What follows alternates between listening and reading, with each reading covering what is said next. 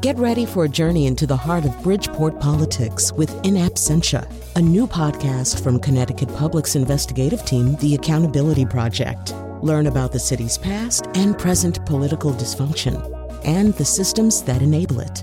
Tune in wherever you get your podcasts. Funding provided by Francisco L. Borges and the Melville Charitable Trust. All right, we're ready. No. You're right here. The wind, you guys. Is this necessary? No change. Awful. No, that is not cute. Yeah, more. I need someone to make me laugh. Where's Kim? Kim is always late. Come here. Get out of our way. Stop. Jealous. Enough. Stop! Enough. That's it, we're done. Money. Chloe, come in here. You have to see this. What is it, Kim? It's like, I don't know, it's like some kind of a movie about Dad and this black guy. I think it's a documentary. Documentary? Is that like a movie, but it's longer? Courtney, what's a documentary? I think a documentary is like a movie about ducks, but it's like a true story. Maybe we should watch this with Rob. Ugh, I am boycotting Rob. He is such a loser. Hey guys, it says this documentary is 8 hours long. How long is that? Like how long you were married to Chris Humphries plus 2 hours. Chloe, that is so mean. Guys, I don't think our attention spans can go 8 hours. What if we each take turns watching it for 15 minutes? First you, then me, then Chloe, then Kylie and Kendall. Then will it be over? I'm not sure. Which is longer, hours or minutes? I totally did something for 30 minutes once. Oh, no, I know. Hours have to be smaller because, like, the word is smaller. I think 8 hours is like if we had jobs, like 9 to 5. Guys, I just had a really scary thought. What if there was something on TV for like 8 hours and we weren't in it? That's so not possible. We have to find out. Everybody find a spot. Marsha and Chris, you sit over by Chloe. Mr. Bailey, you go sit with Kato and Courtney. Judge Ito, is it like totally racist if I ask you to order sushi for all of us? And now the editor of the Johnny Cochran Poetry Anthology, Colin McEnroe? All right. I actually had to, well, never mind. To write that intro, I had to learn more about the Kardashians than I previously knew, and I don't feel like I'm a better man for it. And that actually sort of brings up the question of whether any of us on the show today are better people for having watched the almost 8-hour documentary O.J. Made in America. I think we all are, actually, but there were probably moments. Yeah, I know, actually, one of the panelists is doing the international symbol for maybe. So let me tell you who's with us today. We are devoting this entire show to O.J. Made in America. We're doing some unusual things, cutting our nose panel down from 3 to 2 and adding Will Leach, contributing editor at New York Magazine, senior writer at Sports on Earth, founder of Deadspin, and a whole bunch of other things. He's joining us from the studios of WUGA in Athens, Georgia. And then in studio here, Irene Papoulis, a lecturer at the Alan K. Smith Center for Writing and Rhetoric at Trinity College. Kate Rushin is a poet, writer, and educator. You'll also be hearing here and there from Caroline Waterlow. She is an Emmy award-winning documentarian and one of the producers of O.J. Made in America. So so we all watched this thing, and it is very long. And I'm the only person who watched it in little bites. Everybody else just kind of marathoned it, and I don't know what that did to you guys. But I think maybe the place I'd like to begin is just to ask all three of you, because as I was watching it, various emotions and memories got stirred up in me in this kind of little storm going on inside me. And I'm just wondering what predominantly your set of emotional reactions were. Irene, I'll start with you, and then Kate, and then we'll talk to Will. Okay. I did watch it pretty closely back during the trial, and I realized, I thought I knew a lot about race in the country. I had been a grad student in the 80s and all that, and but I really identified with Marcia Clark, who was, I could relate to her. I mean, this time you did. Last back time. then. Oh, you did, okay. I identified with her. I could relate to her 80s hair, even though it was the 90s. And I felt like she was really I thought at the time that she was doing a pretty good job because she was going for the truth. She wasn't really, Mark Furman was a distraction, but to me that I didn't realize until I saw it now how naive, how completely naive she was, and I was also watching it, and how Mark Furman's role in it was everything in a way, it seemed. So that's where I would start. Like, wow, she was so naive, and I was too, as a white woman watching it. Kate, how about you? What's your prevailing reaction? Well, like Irene, I thought I knew the case until I saw the documentary, and I did not realize what a Hollywood story it was, and I didn't understand how much the racial situation outside of the courtroom influenced what was going on inside the courtroom. And Will, how about you? Yeah, I think it's partly that, but there are so many. When you name a movie O.J. Made in America, that's a big statement. Yeah. Like you're saying, okay, this is an American story, and to me, that is one of the major takeaways. Is there was this notion in the '90s when we were watching this that why are we watching this? We are terrible people. This is a murder case that we're turning into a gossip thing or so on. And I think the movie does among many other things, does a pretty terrific job of putting this in the context of American history, where we were at that time, and things that are still very relevant now. So for me, to watch the film and realize that this case was not just some random celebrity trial that we just went temporarily insane for a year and a half and got obsessed with. It actually really spoke to a lot of issues that have been going on, not just in Los Angeles, but really in the country at large. So one of the things this film does at the beginning is, in fact, just look at sort of who O.J. was prior to the murder. And really, you're 3 or 4 hours into the movie before you really, or the documentary, before you encounter the murder itself. So much of this is scene setting, not only about O.J., but as Will is saying, kind of an understanding of this particular moment in American life. But I think the first thing it really does is acquaint us with O.J. Simpson and his aspirations. Actually, Wolfie, if we could play cut 2 here. He himself says in a lot of the archival material, I want to be known. I want to be famous. I want to be a guy who's loved. And it wasn't even so much about money as it was about just fame and being an American hero, I think. As a kid growing up in the ghetto, one of the things I wanted most was not money. It was fame. I wanted to be known. I wanted the people to say, hey, there goes O.J., and whatever ways media was presented to him to get out there to be that person, and he took, in the late 70s, mid to late 70s, he was a huge, huge star. And I think a lot of people have forgotten that, or people under a certain age just don't even know it at all. But he crossed a lot of lines. I mean, he was one of the first black spokespeople for big companies. I mean, he had a Chevrolet contract right out of college. They tell me that the Chevrolet selling team is the greatest in the country. So, and that was the beginning of athletes doing that kind of thing and sort of monetizing their fame that way. So I think he crossed a lot of media, lines, and, in a time when media was more consolidated. So he had a huge presence, and he obviously sought that out.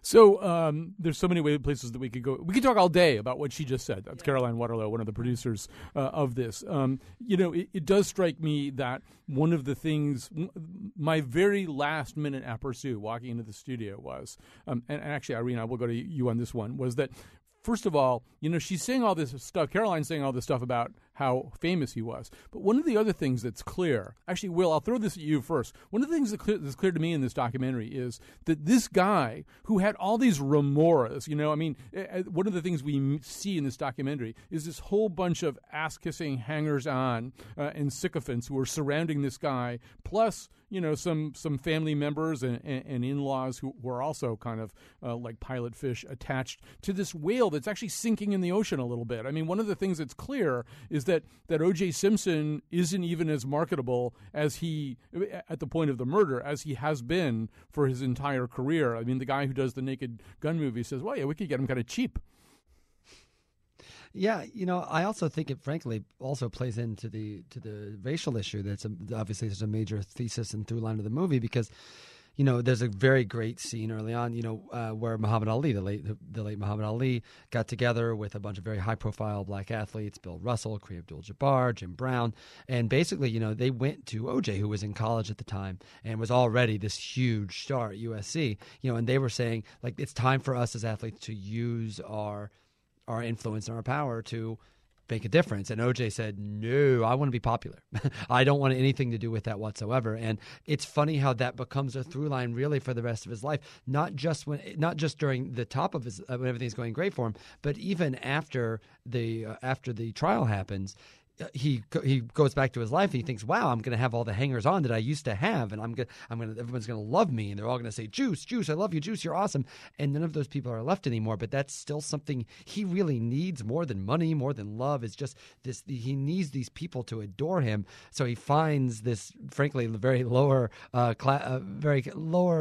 status of people that ended up causing him trouble after the trial. So I think OJ, if there's a single through line for OJ's life, that I think the movie makes a pretty strong argument. It is that desperate, almost pathological need to be adored more than anything else. Yeah, I think we all wind up thinking. Were you going to say something? Go ahead. Well, yeah, I'm going to say that the idea of being known is really interesting because he wanted, it's true that he wanted to be known, but what exactly did he want to be known as? It seems like he wanted to be known as only his good parts without his bad. It's not like he wanted his whole the whole of what made up O.J. Simpson, but including isn't his that past, everybody? to be known. Does anybody want?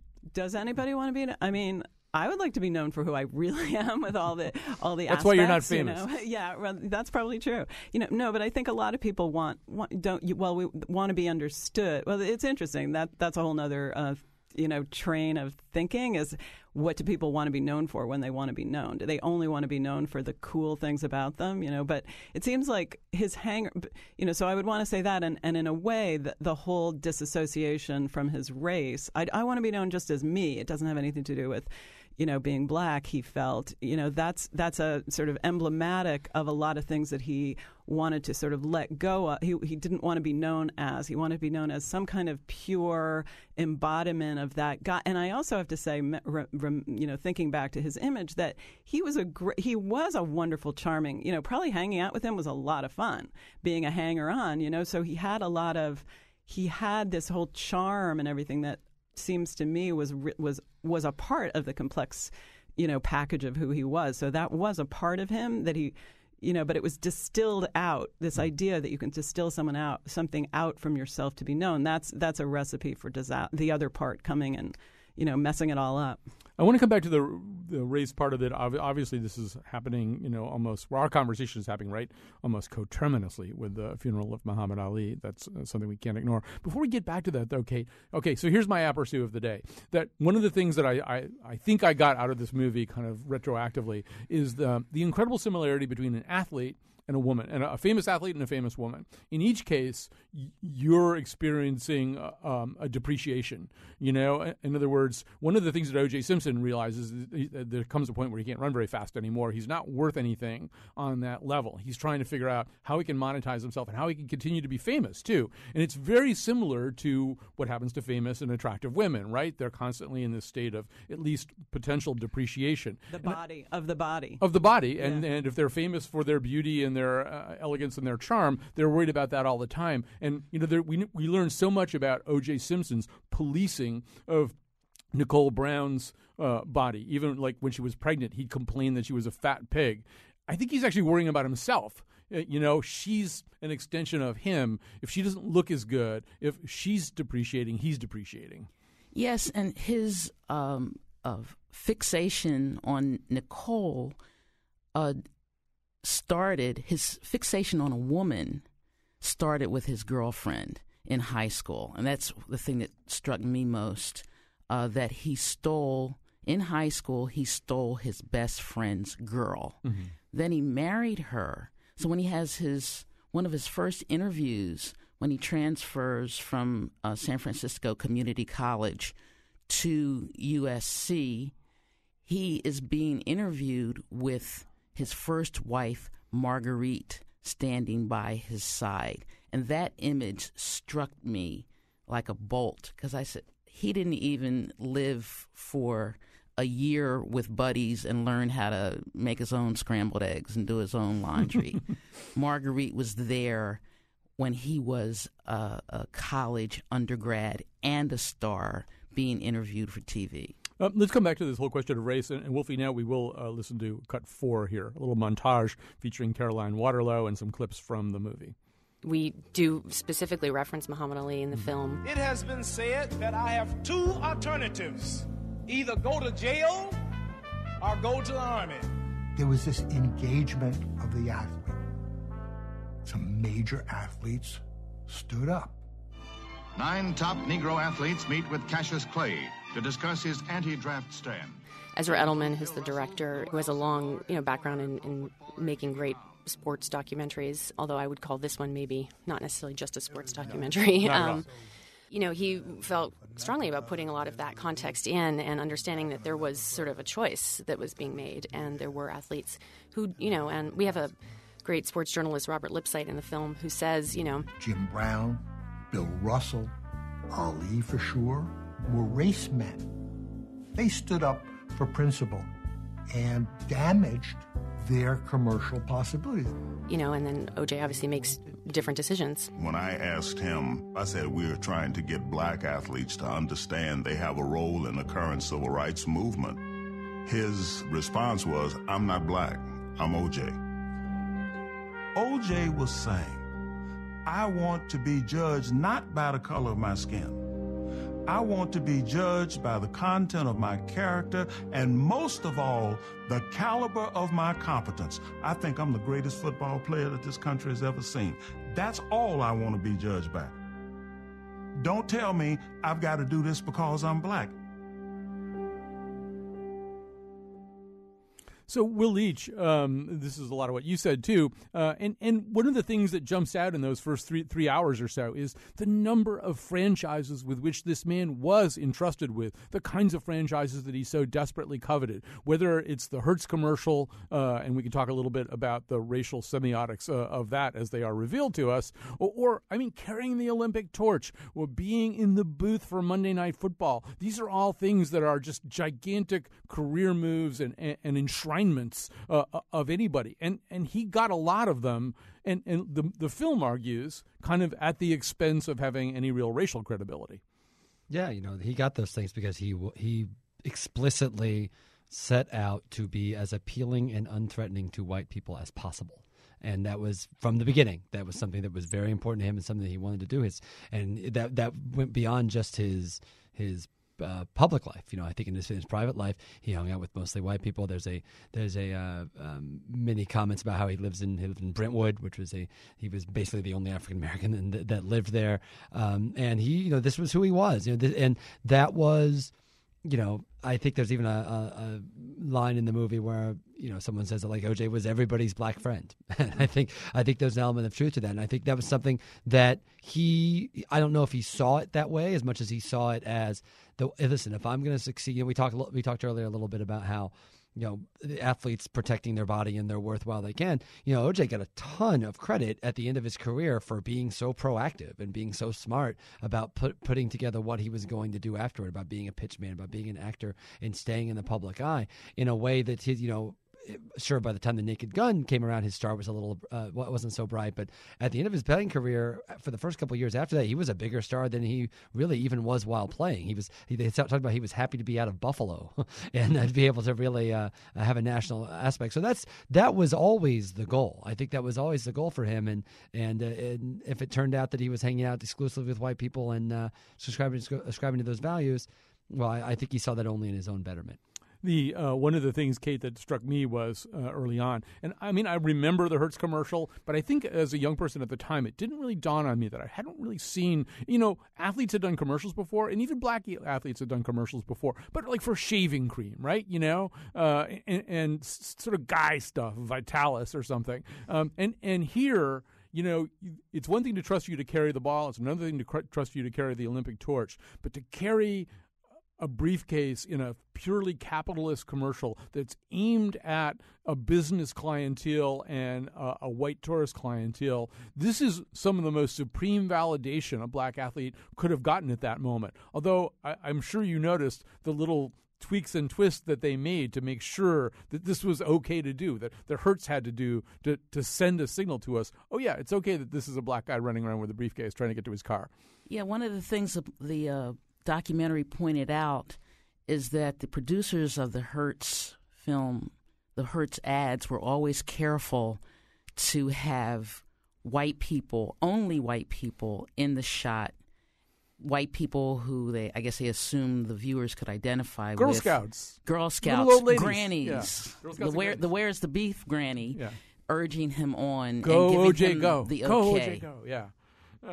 And so that the result of that was that it wasn't like, oh, a black guy in the commercial. For it just seems like for most people it was like this was OJ. Well, and Will, there's that.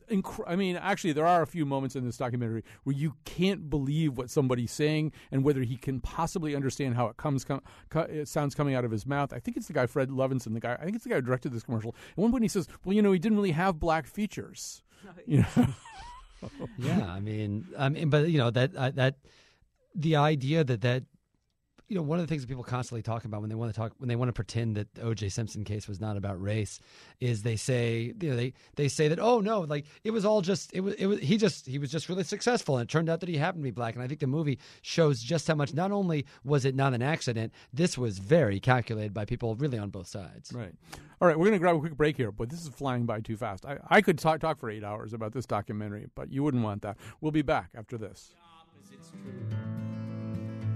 So sit back, be patient, and keep your mind open for a tale that's never been sung. The moments, the heartache, deceit, corruption, the story of O.J. Simpson. I think I just do have to mention this really quickly. So Will was talking about how O.J., it's mentioned that he was the first black man to move into Brentwood. And towards the end of the movie, when the trial is over, and he's being shunned by people in Brentwood. And there is this sort of Citizen Kane moment where he stands there and goes, I was here before any of them were. They should move. And you see his pain, that he made the right moves. And now there are these arrivistes who feel like they can shun him. It really is kind of the ultimate insult to a black man with upward aspirations if you take the murder out of the equation, which, of course, you can never do. And I want to talk about that now. Okay, I asked you guys for your emotional reactions. I'll just tell you mine. First of all, towards the end of the movie, I started to get really angry all over again about how this played out and about, one of the things this movie does, I think, better than anything I've ever seen is really acquaint you with the savagery of this crime. I mean, the wounds that we see are graphically displayed to us. The reenactments of the crime are very upsetting. And we get fairly well acquainted, too, with Ron Goldman and Nicole Brown. So they're real people to us by the time their lives are taken. You can't not become angry about that. But then I saw these scenes, which I'd kind of repressed or forgotten about, these scenes right after the trial where, and I remember this so well in America, where there were black people with whom I would customarily make common cause about 90% of the issues in life who were cheering about this. There were scenes of this everywhere, and I think I personally encountered scenes of it, and often they were side by side on a city street with white people who were crying, and it was, in that sense, it really was a moment in which the goggles that we wear were really laid bare in a way that you just don't typically see, if I were having a black lived reality in Los Angeles, I'm sure I would have been cheering, but since I wasn't, I was incapable of processing this with anything other than outrage and deep sorrow. And for me, Will, and I know you wrote about this as kind of a movie about something that was perceived as a civil rights victory. To me, even now, this is a very difficult thing for me to reconcile. Well, yeah, I mean, it is for me too, but I'm not talking about us. And it's probably the best, because I wrote in my piece that I think the movie makes a very, very strong case that for black people who had lived with Robert Gates and the LAPD and just the culture in Los Angeles for so long, maybe it was a civil rights victory even if he was guilty. And that's not to and the construction of that is, listen, one African American with all the legal abilities at his recourse and at command, he beat the system in a way that, because the system has always been so rigged. There's an idea, basically, I think the movie makes a pretty strong case with the idea that, okay, maybe one black guy who was innocent, who was guilty, getting off doesn't make up for the thousands and thousands of innocent black men who were found guilty of things. But you know what? It's a start. And I have to say, the movie, the thing that's so great about it is that it's so fair to everyone. Because I hear that statement, I hear it like probably a lot of white people do, and we're like, yeah, but there are 2 people that died, and that's horrible. And the movie is very conscious of that, and I think as you've spoken before, is very clear about the idea like this was a terrible thing. OJ did it. This is a horrible thing. But in a lot of ways, and that's the overarching thesis of the movie, this is about more than OJ. And I think it also speaks to at the end of the film when after OJ's been acquitted and he tries to like wear the mantle of civil rights icon, and he wears it incredibly poorly and very briefly. And I think that speaks to once again about how this was so much larger than OJ, in a lot of ways even really just larger than the case in general. Before I hear from Kate and Irene, let's hear there's 2 jurors who are featured in the film, and they are both African American women, but they are very different age groups, and they have, I think, significantly different takes on all this. Let's hear that. Do you think that they're members of the jury that voted to acquit OJ because of Rodney King? Yes. You do? Yes. How many of you think felt that way? Oh, probably 90% of us. 90%? Did you feel that way? Yes. That was payback. Uh-huh. You think that's right?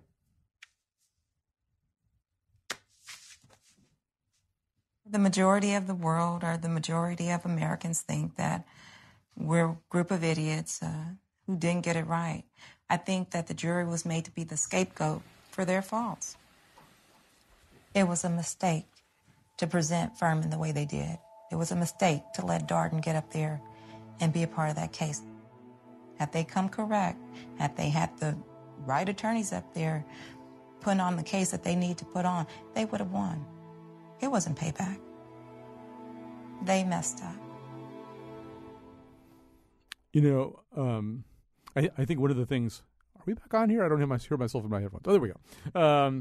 I think one of the things that Will said, that's really true, is that the movie really tries to be very fair to myriad points of view. And Kate, in those 2 jurors, juror number 9 and juror number 2, or Carrie Bess and Yolanda Crawford, if you want to use their real names, you actually hear 2 perspectives on this. And one of them is that, this is just payback for Rodney King and for all the other things that Rodney King stands for. And then in Yolanda Crawford, you hear something that I remember thinking at the time, that maybe the state lacked the moral authority and the competence to convict somebody, even somebody as obviously guilty and vicious and horrible as O.J. Simpson, that somehow or other this jury said, you know what, you don't really exactly have the goods, and anyway, you don't have the moral status to make a claim like that one. Well, I love the voices of the jurors, Carrie Batts and Yolanda Crawford. I thought they brought a refreshing tone to their section of the film. I think that not only were there 2 different age groups, but they were perhaps 2 different economic groups, and maybe they had different educational status as well. And to use a Hollywood metaphor, I think that, it's always disappointing when you give the Oscar for the lesser movie rather than for the best performance. Mm-hmm. And in some way, I saw a parallel here in this O.J. case. So it's not really satisfying to deal with the racism of the actions of the LAPD by letting O.J. go. Mm. But I also think when I saw the 2 teams, the Dream Team and the prosecutors, I also thought I was seeing some kind of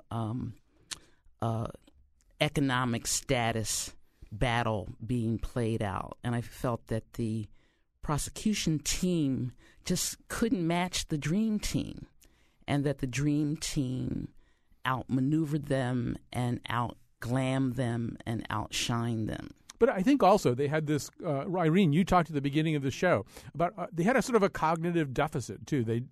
Johnny Cochran understood something that they didn't understand. You said you identified with Marcia Clark, and ultimately you both seem naive to you now. Yeah. And naive, I assume, about the fact that, Marcia Clark says in this documentary, I've basically never seen a more open and shut case. There was a blood trail from the crime scene back to the person's house. You just don't get that in prosecution very often. Yeah, and for example, look at Eric Garner. It was clear it wasn't his fault that it wasn't that he rolled around in the back of the car. It was an open and shut case. So I think about the idea. It makes me think about the idea of justice. And people who are raised sort of in a like a lot of white society where justice is going to prevail no matter what. And so I think that's.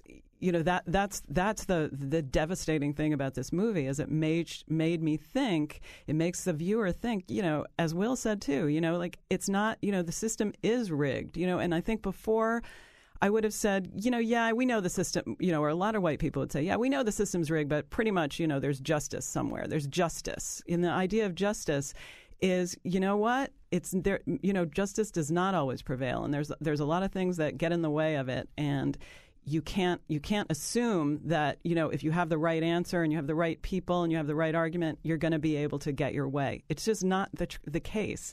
And race plays a huge role, and so people who have so to know that is to say, what? Yeah, he did it, but so what? I mean, I wouldn't have thought that I would get to a point where say this horrific murder. I understand why people would not convict him, why a jury would not convict him. But I feel like I do, and I feel like I understand their logic in a way that I hadn't before. Yeah. Go ahead, Kate. One of the things that I was surprised about, I was shocked about, is I didn't realize the DA had made the decision to try the case in downtown L.A. Rather than in the county where the crime had occurred. And I think that the DA was trying to game the system in a way with his assumptions about race.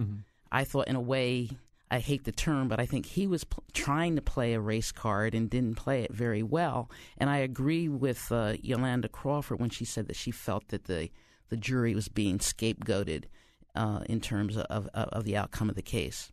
Will, one of the things I want to talk a little bit about is the role of the media in all this. And it isn't necessarily something that Ezra Edelman, we should parenthetically mention, he's Marion Wright Edelman's son. Therefore, I don't know, some of these, Muhammad Ali probably hung around in his living room someday. I mean, it's kind of like, was that kind of life. But, one of the things you've written a lot about in your career is sports coverage and the way sports gets covered.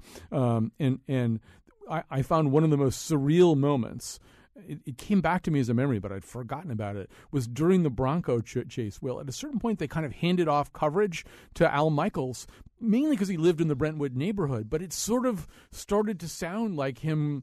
I mean, it just thought, what a conflation of roles. Here's the sports figure being pursued by police because of a murder, and it's starting to turn into play-by-play there on the screen.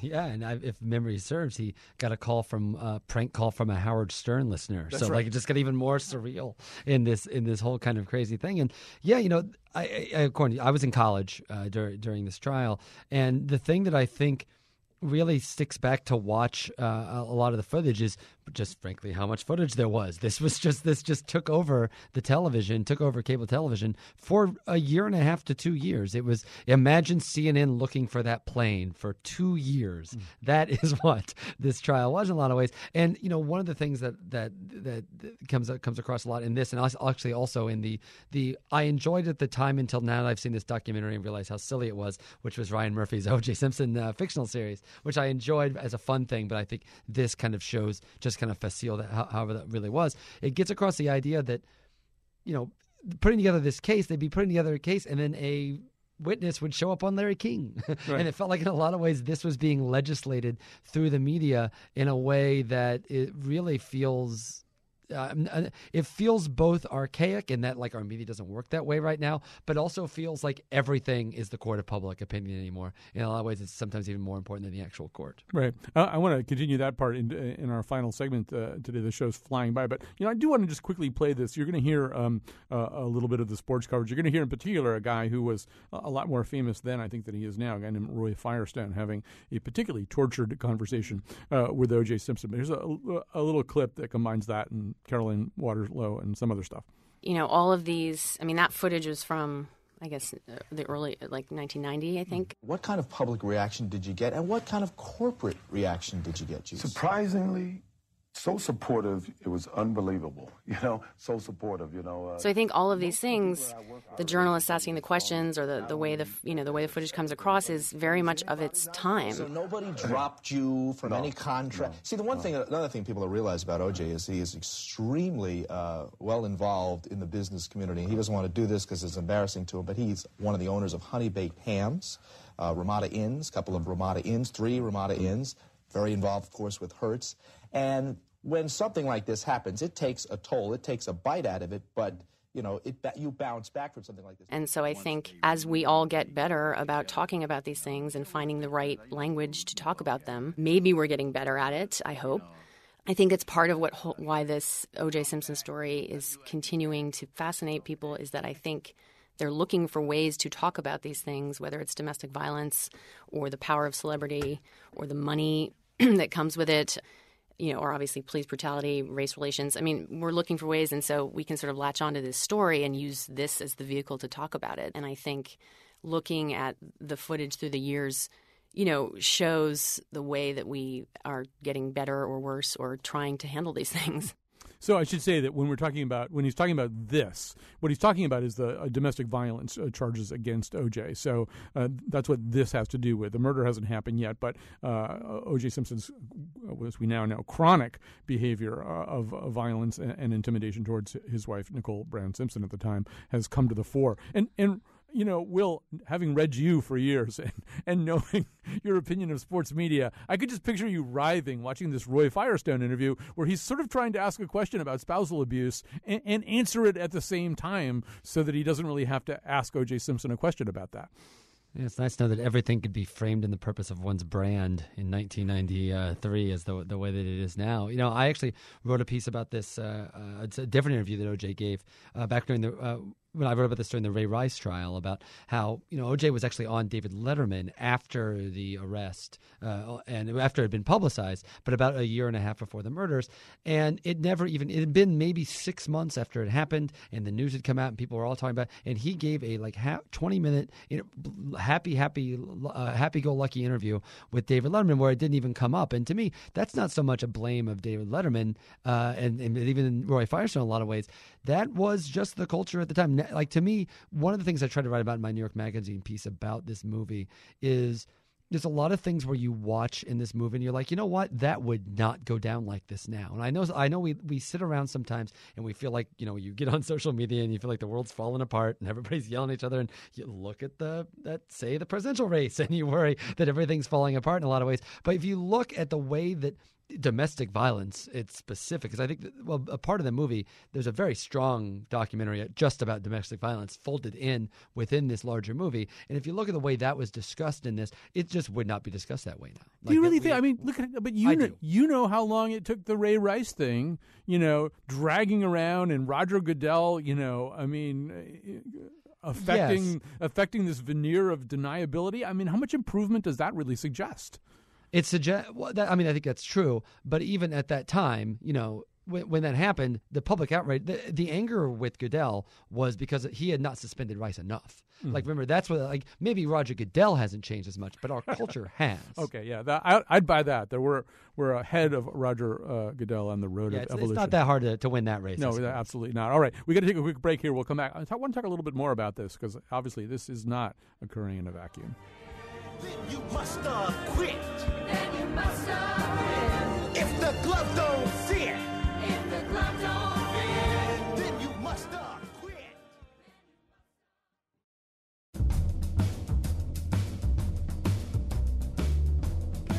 Stay with us. Only 6 more hours to go. Kidding. Today's show was produced by Jonathan McPants and me, Kyone Wolf. Greg Hill tweets for us at WNPR Colin, and the parts of the Kardashians in the intro were played by Lydia Brown and Leah Myers. The part of Bill Curry was played by Leslie Nielsen. For show pages, articles, and videos of the Here and Now staff charging money for autographs, go to our website, WNPR.org/Colin. On Monday, The Scramble is back with an election update. And now, back to Colin. All right. Boy, the show is flying by here, but I just, first of all, want to say how great it is to have Will Leach on. Usually when we have Will on, he's running for a plane like OJ almost, or his rental car, and talking into a cell phone. So to have you sitting in a studio in Athens, Georgia, giving long answers that we can hear very clearly is a real treat. Will Leach, contributing editor for New York Magazine and senior writer about a million other places. And Irene Papoulis here in studio with us, lecturer at the Alan K. Smith Center for Writing and Rhetoric at Trinity College. Kate Russian, poet, writer, and educator. I want to sort of circle back to where we began, Irene, and as I was thinking more and more about this, I was thinking about narcissism, that this is so much about narcissism and about that unique American brand of narcissism. It's a water fountain that will never quench your thirst. It will create more thirst without ever doing anything about it. I looked up this reappraisal of Christopher Lasch's famous 1979 book, The Culture of Narcissism. Lee Siegel, writing 30 years later, says, in Lasch's definition, the narcissist, driven by repressed rage and self-hatred, escapes into a grandiose self-conception, using other people as instruments of gratification, even while craving their love and approval. Lasch saw the echo of such qualities in the fascination with fame and celebrity, the fear of competition, the inability to suspend disbelief, the shallowness and transitory quality of personal relations, the horror of death. The happy hooker, Lasch wrote, stands in place of Horatio Alger as the prototype of personal success. I really felt like I was, just reading about O.J. Simpson. Yeah, and a lot of other people too. I mean, it's a fascinating phenomenon. I think, and it makes even in the movie it made me wonder, how was he born that way, or was it the circumstances of his life that turned him into this kind of a narcissist? Because and also, who else is a narcissist? Who else is running for president that's a narcissist right now? It's Gary Johnson. Yeah, it's Gary Johnson. Well, yeah, and Will, one of the things that one of my few criticisms of Ezra Edelman, the director here, is that I don't think it's quite clear the degree to which there are 65 different people who I think appear in this documentary, and probably around 58 of them were trying to monetize their involvement in this or somehow squeeze something out of this lemon. The degree to which almost everybody who came into contact with this, including, we're treated to this apparently conscience-stricken, atonement-seeking former agent of OJ's, I think his name is Mike Gilbert, who really sort of presents himself as a guy who enabled for a while and then kind of saw the light and realized that OJ was guilty and stuff. And then at the end, as OJ is descending through the final rings of hell, which turn out to be South Beach and then Vegas, you discover this guy, he was sort of part of this whole memorabilia rip-off cheesy thing. It just seems like one of the things this film does lay bare, although not all that self-consciously or directly, is that culture of narcissism and just the way everybody's participating in it somehow. See, I think it does do that, and I think it just does it in it mentions it and then it moves on and lets it. One of the things many things I love about this movie is it trusts its audience in a way that, frankly, even most documentaries don't. There is one of the things I love is you see there's so many different people. You talk about him. There's so many other people in this movie. Ron Shipp being a great example of this, who was OJ's friend, was a cop, and then later testified against him. You see them change. Like, they become characters in their own way, and some of them benefit from the trial. Some of them want nothing to do with this. Some of them haven't talked in years. I think Gil Garcetti hadn't given an interview in a really long time, and he agreed to do this. Like, I think that it's also worth remembering that, on one hand, yes, you can blame the people who tried to profit on the trial. On the other hand, 3 of those jurors' books were bestsellers. So obviously there was and the fact that we've now had 2 O.J. Simpson mammoth miniseries 22 years later speaks pretty well to the public's thirst for this type of thing. So on one hand, yes, there's all these people trying to profit off of this terrible crime. On the other hand, this is frankly, its own sort of America. I think that is representative of our desire to want to know about this. So I don't think we get to keep our hands clean necessarily in that particular situation. Although, Kate, it does feel as though everybody's a mini OJ in that sense anyway. There's this judge at the end, the one who finally throws the book at him. Her name is Jackie Clark, Jackie something or other. And you sort of look at her and she's perky and engaged, and you think, finally somebody who's, not part of this weird enabling apparatus and who can get outside all the maneuverings and just nail this guy really good. And so I looked her up. She went from there into some kind of crappy reality TV show called Swift Justice with Jackie Clark, where she replaced, I think, Nancy Grace on True TV. I mean, everybody in this documentary is a little tiny OJ. Yes, and not only that, but she's married to a DA in Southern California as well, Judge Jackie Clark. I was struck by that last scene that that trial for this bungled, as one of the participants called, dumb robbery. That it was that trial took place. The sentencing took place near the anniversary, one of the OJ anniversaries, and the Goldmans were there. Ron Goldman's family was also in the courtroom when Judge Clark made the sentencing. And then she just went on and on and on. And again, it felt like to everyone that she was punishing OJ not for this bungled, dumb robbery that was totally self-centered. He wanted to get his stuff back because he felt he was entitled. But that didn't make up for him getting off from the murder trial. So I think, profiting from the trial is not necessarily the same as being a mini OJ, though. I think, because I think the fascination that we have partly has to do with how amazing it is that somebody who was so successful, so beautiful, so wonderful, so charming, could be so horrible, And I feel like that's part of the thing that makes it insatiably fascinating. Like, wait, how did this happen? How did he do this? What happened? What was it? And that's a little different from just wanting to profit from an opportunity to fame. Like, sure, that people wanted to profit from it. But a lot of people in the story had some kind of, Ron Shipp was one of my favorite characters there, just like they did have a moral center, and so do a lot of people in the world, And was punished and humiliated for having any kind of moral transformation. Yes. Hey, we're almost out of time here. And Will, one of the things that I noticed in this documentary is, first of all, we could never spoil it for anybody. If we talked another 3 hours, we wouldn't spoil anything. There's just so much stuff. It is drinking from a fire hose. There's just so much stuff coming at you. And you may have your own favorite little thing. I started jotting down little things like golf cheating or Cole House Walker. It turns out that O.J. Simpson really wanted to play Cole House Walker. There's sort of volumes of weird symbolic reality in there. His father was gay. If that detail was well known, I certainly never knew it. I don't know, did you have a particular thing? I was going to ask you specifically about the golf cheating, which is sort of brought up as proof of his completely rancid moral character, which isn't really the place I would need to go to find that out. But I'll just riff on whatever was your favorite weird little detail. Well, I'm certainly still adjusting to the dance video between him and B. Arthur. That was definitely came out of nowhere a little bit. And that sounds like something I'm making up, like Mad Lib style. But no, that's something that's actually in the film. And I think, there's a ubiquitous to him in the 70s and early 80s that, I was born in 1975. So, to me, I just always knew OJ as a former star. So, in a lot of ways, I never saw just how massive of a star he was. There's these great interviews with Peter Hyams, who was the director of Capricorn 1, and it later became like longtime friends with OJ. And it is fascinating to see how casting directors saw him. The thing, I forgot that he was in Roots. For crying out loud. Like, there is the number of things that OJ, the parts of American life that OJ touched before these murders, it's kind of staggering to go back and see all the footage of.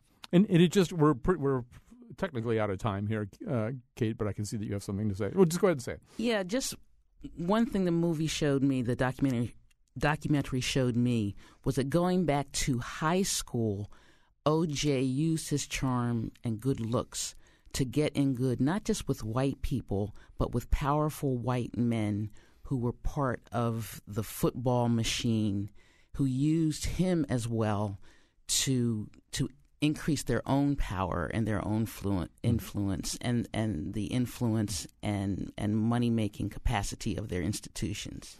This film does have incredible found footage. Will is talking about the dancing with B. Arthur. That's connected to this. I brought this up with Caroline Waterlow. This completely weird sequence in which O.J. is seen in tails, dancing side by side with a girl who I think is supposed to approximate Shirley Temple. And this really is the famous Bill Robinson, parentheses, Mr. Bojangle, Shirley Temple sequence. And O.J.'s even dancing up and down stairs. And I'm thinking,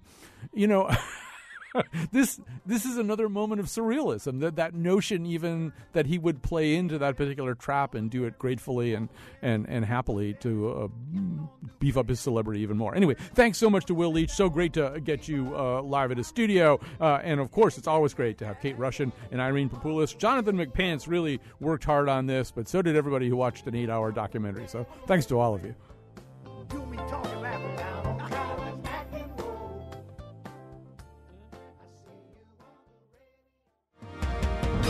Breaking news, Donald Trump announces that the O.J. Simpson gloves would definitely be too small for him.